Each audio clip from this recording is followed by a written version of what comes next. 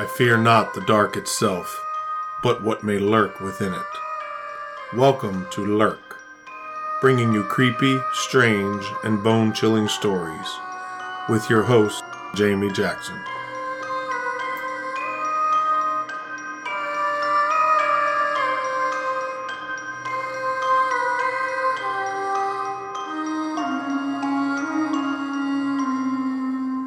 Hey Lurkers, welcome to episode 57. Before we get started, I wanted to thank all of my loyal Lurkers out there. We reached 10,000 downloads earlier this week. A milestone I definitely couldn't have achieved without all of you who take the time to listen.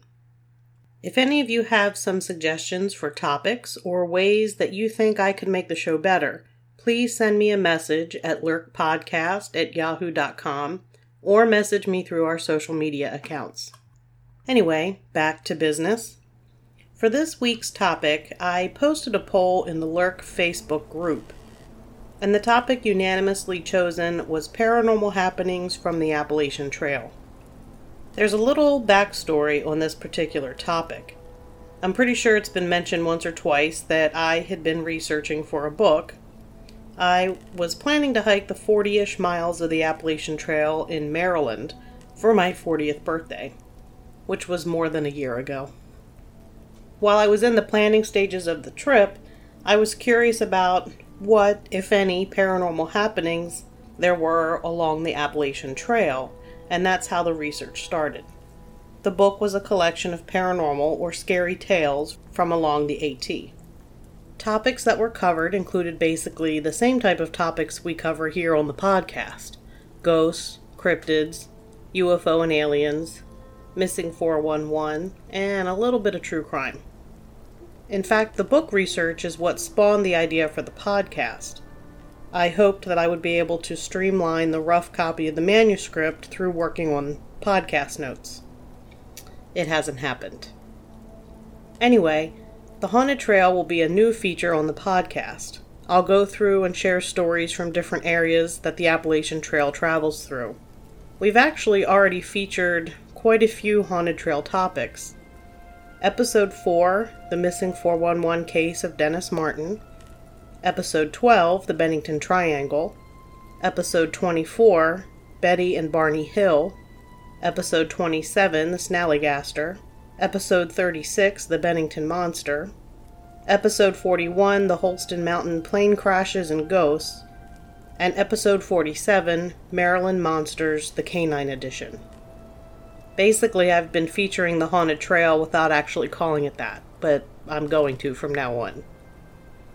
First, before we get into some of the stories, I wanted to share a little bit of information about the Appalachian Trail itself and the Appalachian Mountains. Formed between 1.1 billion and 540 million years ago, the Appalachian Mountains are believed by most scientists to be the oldest mountains in the world.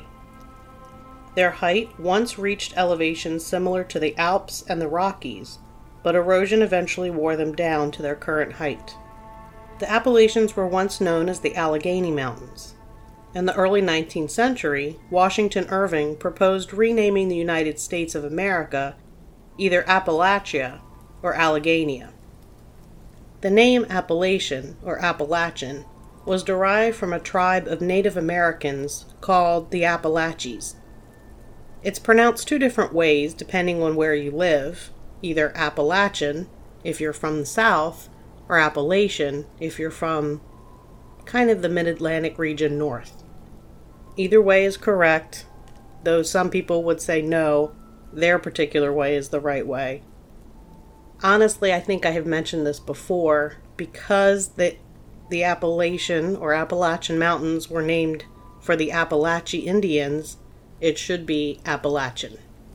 But I say Appalachian more than I say the other one. The Appalachian Trail was conceived in 1921 as a trail connecting farms and wilderness work-study camps to allow city dwellers the chance to get away from the stress of city life. It was completed in 1937, and it runs through 14 different states. The 14 states are Georgia, North Carolina, Tennessee, Virginia, West Virginia, Maryland, Pennsylvania, New Jersey, New York, Connecticut, Massachusetts, New Hampshire, Vermont, and Maine. Not necessarily in that exact order, because I think Vermont comes before Maine, but it doesn't really matter. Or maybe New Hampshire comes before Maine, whatever. Those are the 14 states. The Appalachian Trail is the longest hiking-only footpath in the world, spanning 2,194.3 miles.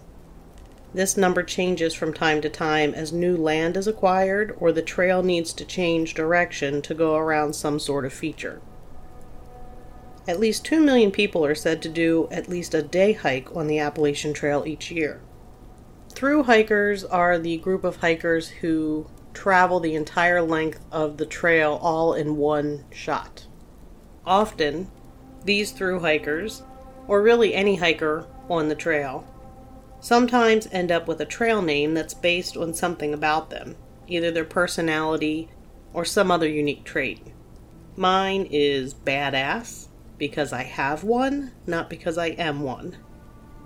And my son, he's Chuckwagon, because 30 seconds into a hike, he wanted to know what time we were stopping for lunch and had taken complete inventory of what food and snacks every person had brought with them. He was particularly happy that my mom brought Nutty Bars. In fact, for a while, we thought his trail name should be Nutty Bar, but Chuckwagon seemed far more appropriate.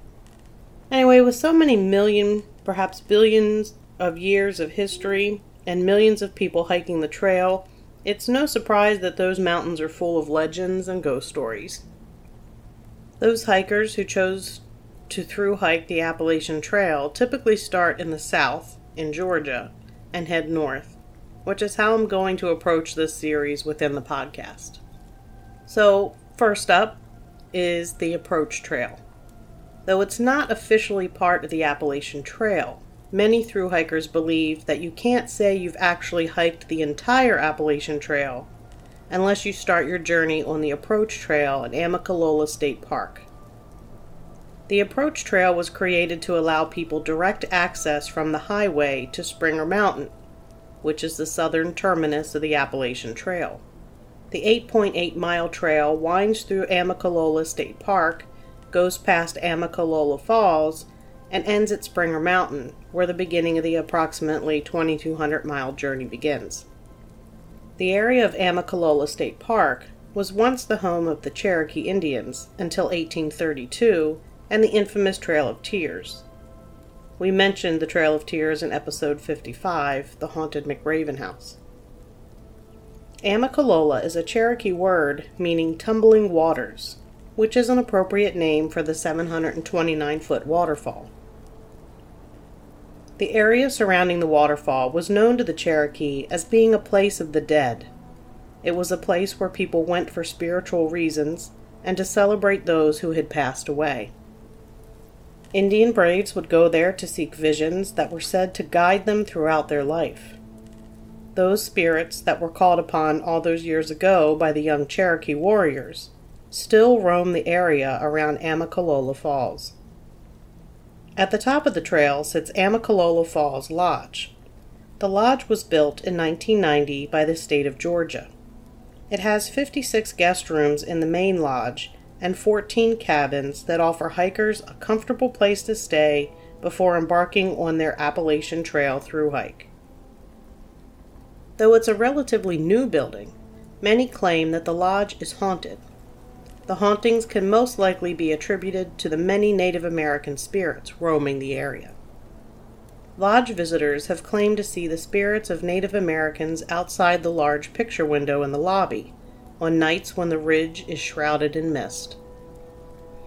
There is activity inside the lodge as well.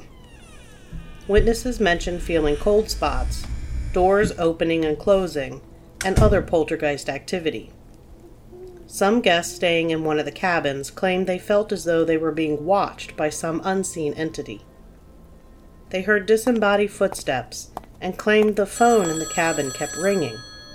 when they would pick up the phone, no one was on the other end. The kitchen workers have witnessed the most activity. Whenever tempers flare, the activity in the kitchen reaches a boiling point. On one occasion, 2 employees were involved in a heated argument when suddenly a frying pan went flying through the air toward the arguing pair. The pan nearly hit the couple, but when everyone turned to see who had thrown the frying pan, there was no one there. The pan had come from a hook on the opposite side of the room, and no one was near it. Flying frying pans are a recurring phenomenon in the kitchen of the lodge. Anytime people are arguing, a frying pan flies their way. In addition to the poltergeist activity, many workers feel cold spots in the kitchen, usually just before a frying pan flies across the room. Sounds like my kitchen. Not really. I don't throw any frying pans. The cold spots are more noticeable in the kitchen because it's usually warmer in that area, of course, because of the stoves. It seems the spirits of the Cherokee people have a problem with dissension on sacred ground, whether it's the spirits sought in Cherokee visions or Cherokee spirits haunting the land in retribution for the Trail of Tears. One thing is certain, there is something roaming the area around the approach trail at Amicalola Falls.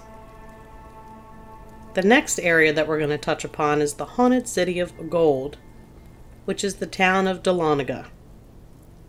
Dahlonega is the closest town to the Amicalola State Park and the approach trail. In the spring, it is host to many northbound thru-hikers before they embark on their big journey, and offers a place for southbound thru-hikers to relax in the fall when their long quest comes to an end. It also serves as a home base for those opting for the shorter adventures that a section hike offers. The name Dahlonega comes from the Cherokee word Talonega, which means yellow or gold. It's an apt name since the town was the scene of the very first American gold rush. Dahlonaga's gold rush predated California by 20 years. Because the miners and settlers wanted the gold-rich mountains for themselves, the Cherokees were forced out using the Indian Relocation Act, which resulted in the infamous Trail of Tears. The town was certainly full of history, and that means it's also full of ghosts. One of the local haunted sites is the Mount Holly Theater. Built in 1948, the theater held 500 people and featured the MGM film The Bride Goes Wild the day of its grand opening. The inside of the theater was covered in fabric and boasted a matching curtain that opened and closed electronically. The Mount Holly Theater did well through the 1950s, but started experiencing a decline with the onset of the television age. The theater was rented out to various groups throughout the 70s and 80s for various events, including a local church for its worship service. The theater eventually fell into disrepair until the 1990s when it was restored to its former grandeur. As the theater was brought back to life, so were the resident spirits. Apparitions have been seen in the balcony, basement, and on the stage. One evening, while a gentleman was cleaning, he turned and ran into a chair that had mysteriously appeared in the middle of the staircase. On another occasion, he heard running water in the unisex bathroom and found someone had turned on the faucet, causing the sink to fill up and overflow. Another time, the toilets began to flush on their own. At that time, an apparition of an old man was seen, and then he vanished. In both cases, there was no one else in the building. The bathrooms aren't the only areas that are haunted. During segregation, the theater had a separate entrance for African Americans. Just inside this entrance is the staircase leading to balcony seating. Employees and guests have complained of an eerie feeling in this area. They say it feels like someone is watching them. Other people have seen apparitions in the balcony area. In fact, there have been sightings of white, wispy apparitions in the basement, on the stage, and in the seats. Some employees have refused to go in the dimly lit area backstage. They claim to see apparitions and feel a presence when they're there. Actors have seen ghosts sitting in the seats watching their rehearsals, and also meandering between the seats. Music has also mysteriously started playing. On one occasion, the theme from Phantom began blaring from the speakers, yet there was no one in the sound booth, and the stage curtain sometimes lowers on its own. Though it may seem like a cliché, the local cemetery in Dahlonega is also reported to be haunted.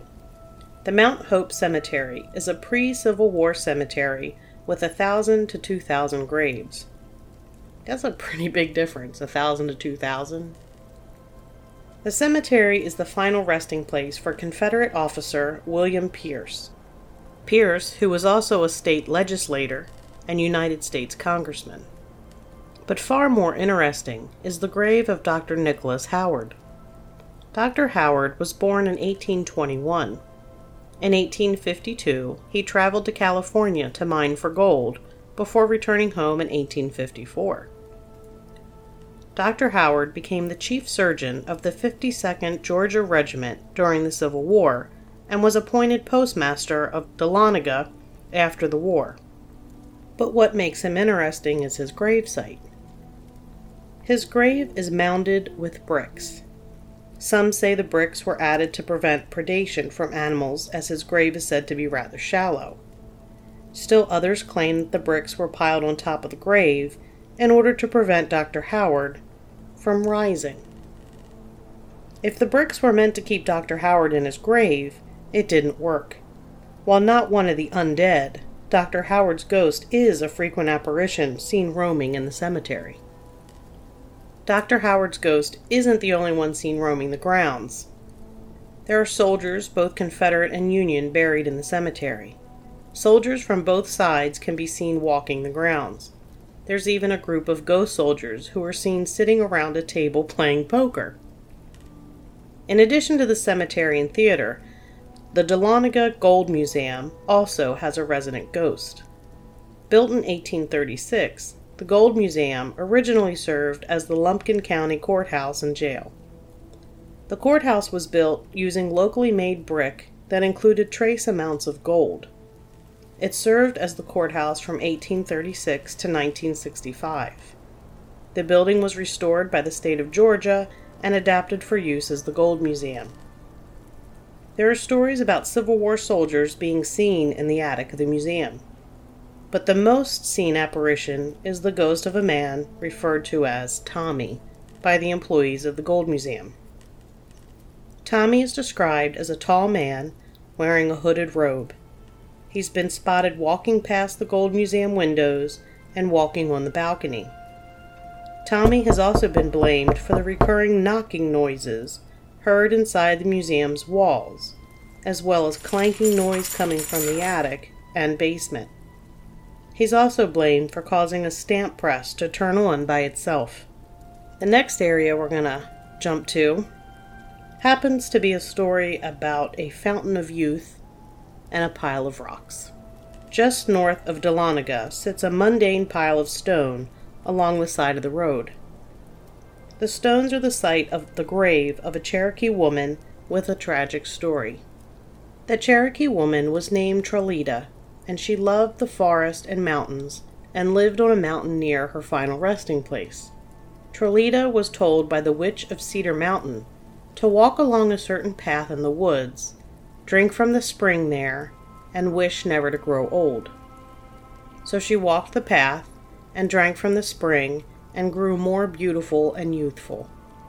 Stories of her youth and beauty spread, and it's even said that De Soto sent conquistadors to investigate her fountain of youth. There's also a rumor that a Spanish conquistador helmet was actually found there near the spring. Trolita had many suitors, but one in particular caused some problems. There was a Cherokee warrior named Wasaga, who Trolita rejected. Out of anger, Wasaga kidnapped Trolita and took her to his home.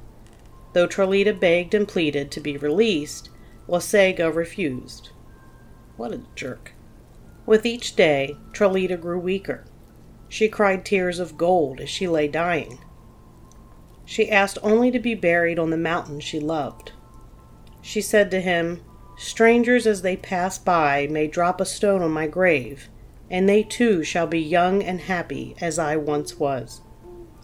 Tralita eventually faded and died, and she was buried on her mountain. Today her grave is located in Stone Pile Gap and covered by a large pile of stones. If you place a stone on her grave, her spirit will bring you good fortune, but if you remove the stones, you will be cursed. The pile of stones has been moved 2 different times due to construction. Each time there were serious fatal accidents during the construction work. However, that's not the end of the story of the magical spring. In 1868, a Methodist minister named Joseph McKee rediscovered the spring while hiking on property owned by Basil Porter. McKee supposedly tested the water, and after claimed they held extraordinary powers. When he cleared the spring out, he discovered it was protected by a rock wall, indicating that it was used by others hundreds of years before. The area became known as Porter Springs, named for the owner of the property. Mr. Porter, the owner of the property, allowed the sick to use lots around the spring until the property was purchased by Georgia's District Attorney H.P. Farrow. Farrow became interested in the spring after a wound he suffered during the Civil War, a wound that refused to heal, though miraculously disappeared after using the water of Porter Springs. Farrow eventually built a resort and hotel on the property. As word of the healing powers of the spring spread, more people flocked to the hotel. Eventually, Porter Springs was abandoned sometime in the mid-1990s and is no longer reachable by road. The forest has since reclaimed the spring, growing over the ruins of the hotel and obscuring the magical waters once again. And now we're going to head to Dawson Forest and some of the dark secrets it contains. Dawson Forest is a 10,000-acre forest owned by the city of Atlanta, but managed by the Georgia Forestry Commission as a state forest. Amicalola Creek flows through the forest before reaching Amicalola Falls. Visitors to the park claim that Dawson Forest has an eerie feeling. It's as though the woods are watching your every move. Dawson Forest is home to the Lady in Black. The apparition of a woman dressed all in black has been seen walking in the forest. The legend says that anyone who has caught a glimpse of her will soon lose a child, or, if they don't have children of their own, a child of their closest relative would be lost. This vengeful taking of children stems from the Lady in Black's own tragic loss. The story is that her son was taken from her and killed. His body was found in a swampy grave and was eventually laid to rest. Wrought with grief, his mother doomed herself to roam the woods of Dawson Forest, seeking revenge for the murder of her son. While there's no specific information found for the murder of the Lady in Black's son, there are 3 other murders that are associated with the forest. On October 22, 1997, 11-year-old Levi Frady left his friend's house and began riding his bike towards home. He never arrived. The following day, his bike was found along the side of the road. His body was eventually found in Dawson Forest with a gunshot to his head. The murder remains unsolved. On April 15, 2004, hairstylist Patrice Endres went missing from her hair salon. In December 2005, her skeletal remains were found in Dawson Forest. This case is also still unsolved. The third murder involves a serial killer named Gary Hilton, who was also known as the National Forest serial killer. On January 1, 2008, a 24-year-old woman named Meredith Emerson was out hiking on Blood Mountain with her dog when she went missing. That same day, a former police officer hiking the same trail came across an area that was torn up as if there had been a struggle. There were water bottles, a dog leash, sunglasses, and a woman's barrette lying on the ground. It was the site of Meredith Emerson's abduction. 6 days after she went missing, the body of Meredith Emerson was found in Dawson Forest. A 61-year-old drifter named Gary Hilton was arrested for her murder and led the police to her body. She had been bludgeoned to death with a tire iron, and she was decapitated in an attempt to hide her identity. Emerson was kept alive for a few days after her abduction because she repeatedly gave Gary Hilton the wrong PIN number for her ATM card. During this time, he hid out in his van in Dawson Forest. It was discovered that Gary Hilton was responsible for the murders of John and Irene Bryant in North Carolina and Cheryl Dunlap in Florida. Perhaps the evil energy from these killers is what gives the Dawson Forest its eerie feeling. Or perhaps the evil was already in the area. Located within Dawson Forest is Salem Church. Amateur ghost hunters and people looking for a quick thrill claim that if you look into the church windows at night, you can see two red glowing eyes peering back at you. The sound of disembodied voices is heard, and many feel unseen hands touching them. While near the church, cars have been known to shut off on their own, and the car lights flicker. There were also reports of people seeing a figure standing in the church, staring out the window at those standing around the outside. But ghosts and murders aren't the only secrets in Dawson Forest. In 1956, the government purchased 10,000 acres of land. The land was used to build a nuclear reactor site. The site became known as Air Force Plant No. 67, or the Georgia Nuclear Aircraft Lab. The nuclear lab was a collaboration between Lockheed Martin, the United States Air Force, and the Atomic Energy Commission. The site encompassed several square miles and was made up of 3 different sites: the hot cell building, the cooling site, and the reactor sites with a railway system to transport material between them. The reactor was an air-shielded reactor. It was physically hoisted into the open air when operational and returned to its storage pool when not used. Each time the reactor was operational, the area surrounding the reactor was irradiated along with the intended target. An underground shielded site was used to protect employees during the operation. AFP No. 67 was used in research trying to develop nuclear-powered aircraft during the Cold War. In 1958, the site became the location of radiation studies and animal experiments. They irradiated military equipment and the surrounding forest to determine the effect of nuclear war and the effect of radiation on wildlife. I don't know who thought that was a good idea. Animals were subjected to extreme doses of radiation. Radiation doses of up to super lethal levels occurred in 1959 to 1960. Residents in the area recalled a red sky or red dawn in 1959. Most thought it signified the apocalypse. It corresponded with the times of the highest concentration of radiation in the forest. There are also stories of mutated animals in Dawson Forest. I know, that's so shocking. Everybody is stunned, aren't you? Completely stunned. The cyclops deer is one animal that is reported to have 5 legs and extra sets of antlers. Others have claimed to see an albino black bear, along with other albino animals. Almost every document associated with AFP No. 67 is highly classified still to this day. There are still hotspots of cobalt-60 and europium-152. The site has had several UFO sightings in recent history. In the 1970s, there was a rash of cattle mutilations in the area and reports of unmarked government vehicles. In 2010, a reporter camping out there was woken up by black helicopters chasing a triangular object overhead. Next, we're going to actually travel to Blood Mountain, which I mentioned was the location of Meredith Emerson's abduction.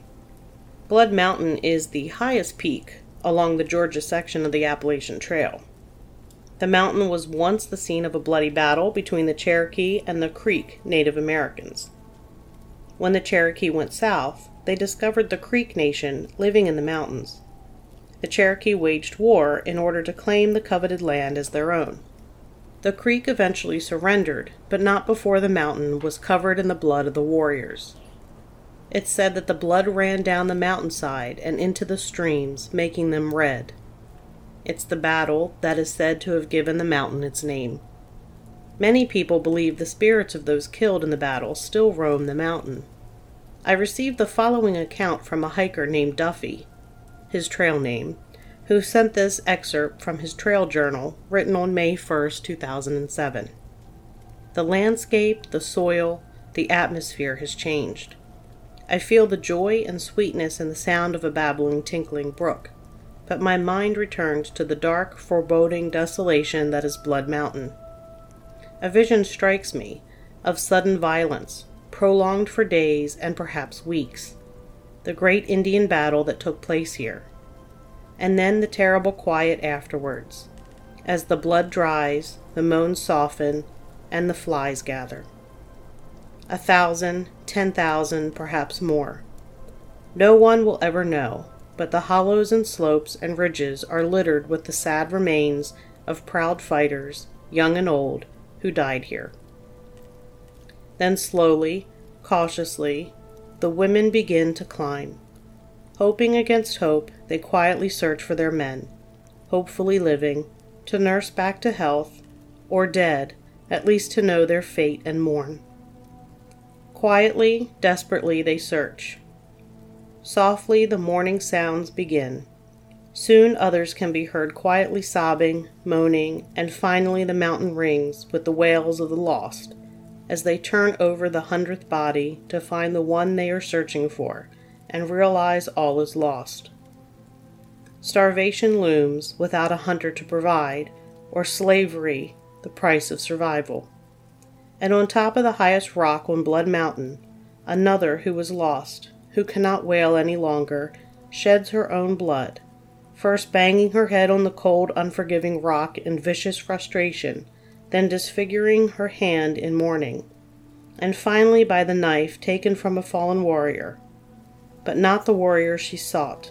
1,000 bodies searched, horribly disfigured, most dead, all unforgettable.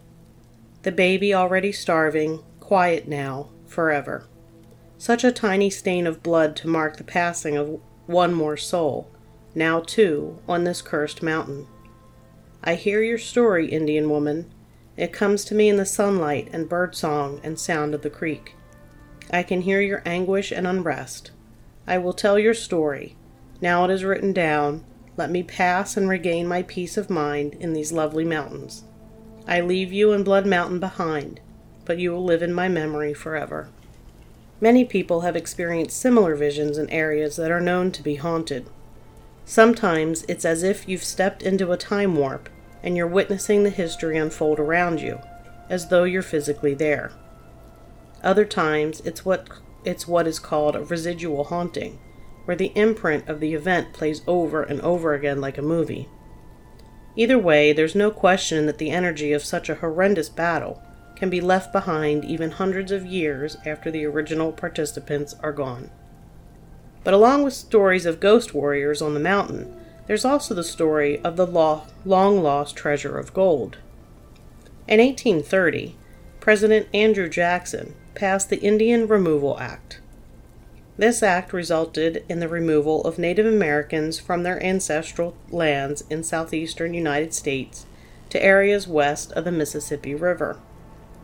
Between 1830 and 1850, the Chickasaw, Choctaw, Creek, Seminole, and Cherokee were forcefully removed by state and local militia and forced to travel to the new lands on foot. The Cherokee removal in 1838 was brought about because of the discovery of gold in 1828. This resulted in the Georgia Gold Rush. As the government forced the Cherokee out, many tried to hide in the mountains to delay or prevent their relocation, and others took time before they were rounded up to bury their gold and valuables on the mountain to hide them from the government. Legend says that there is a cave on Blood Mountain that contains a large cache of Cherokee gold. To this day, no one has found its hiding place. And not only are there ghosts and hidden treasure on Blood Mountain, but the Cherokee also believe Blood Mountain is home to a race of immortal spirit people known as the Nanahi, or the people who live anywhere. It is believed that the Nanahi live in the great townhouses on the mountain. They are a peaceful, friendly people who were known to bring lost hunters and hikers back to their townhouses for rest and care before guiding them back to their path.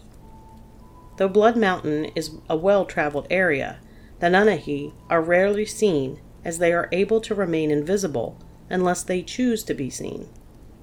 Despite the fact that few have seen these magical people, many have claimed to have heard them drumming. If you listen carefully at night, you can hear the ceremonial drumming of the Nanahi from deep within their houses. There are some stories that suggest the Nanahi not only watch over lost wanderers, but also guard a great treasure in the mountains. Perhaps they are there to guard the lost treasure of the Cherokee people. That's going to do it for this episode of Lurk. You can always find episodes on your favorite podcast listening platform or at lurkpodcast.com, where we have episodes along with links to our social media accounts. There's also a link to our Buy Me a Coffee account if you'd like to toss some change our way to help offset the cost of producing the podcast. We have some cool swag, if that's what you say in today's lingo, I don't know, at lurkpodcastmerch.com. I just ordered some for the upcoming Bigfoot conference in Staunton, Virginia, June 18th, and I'm pretty pleased with the way the new shirts turned out. And until next time, keep lurking.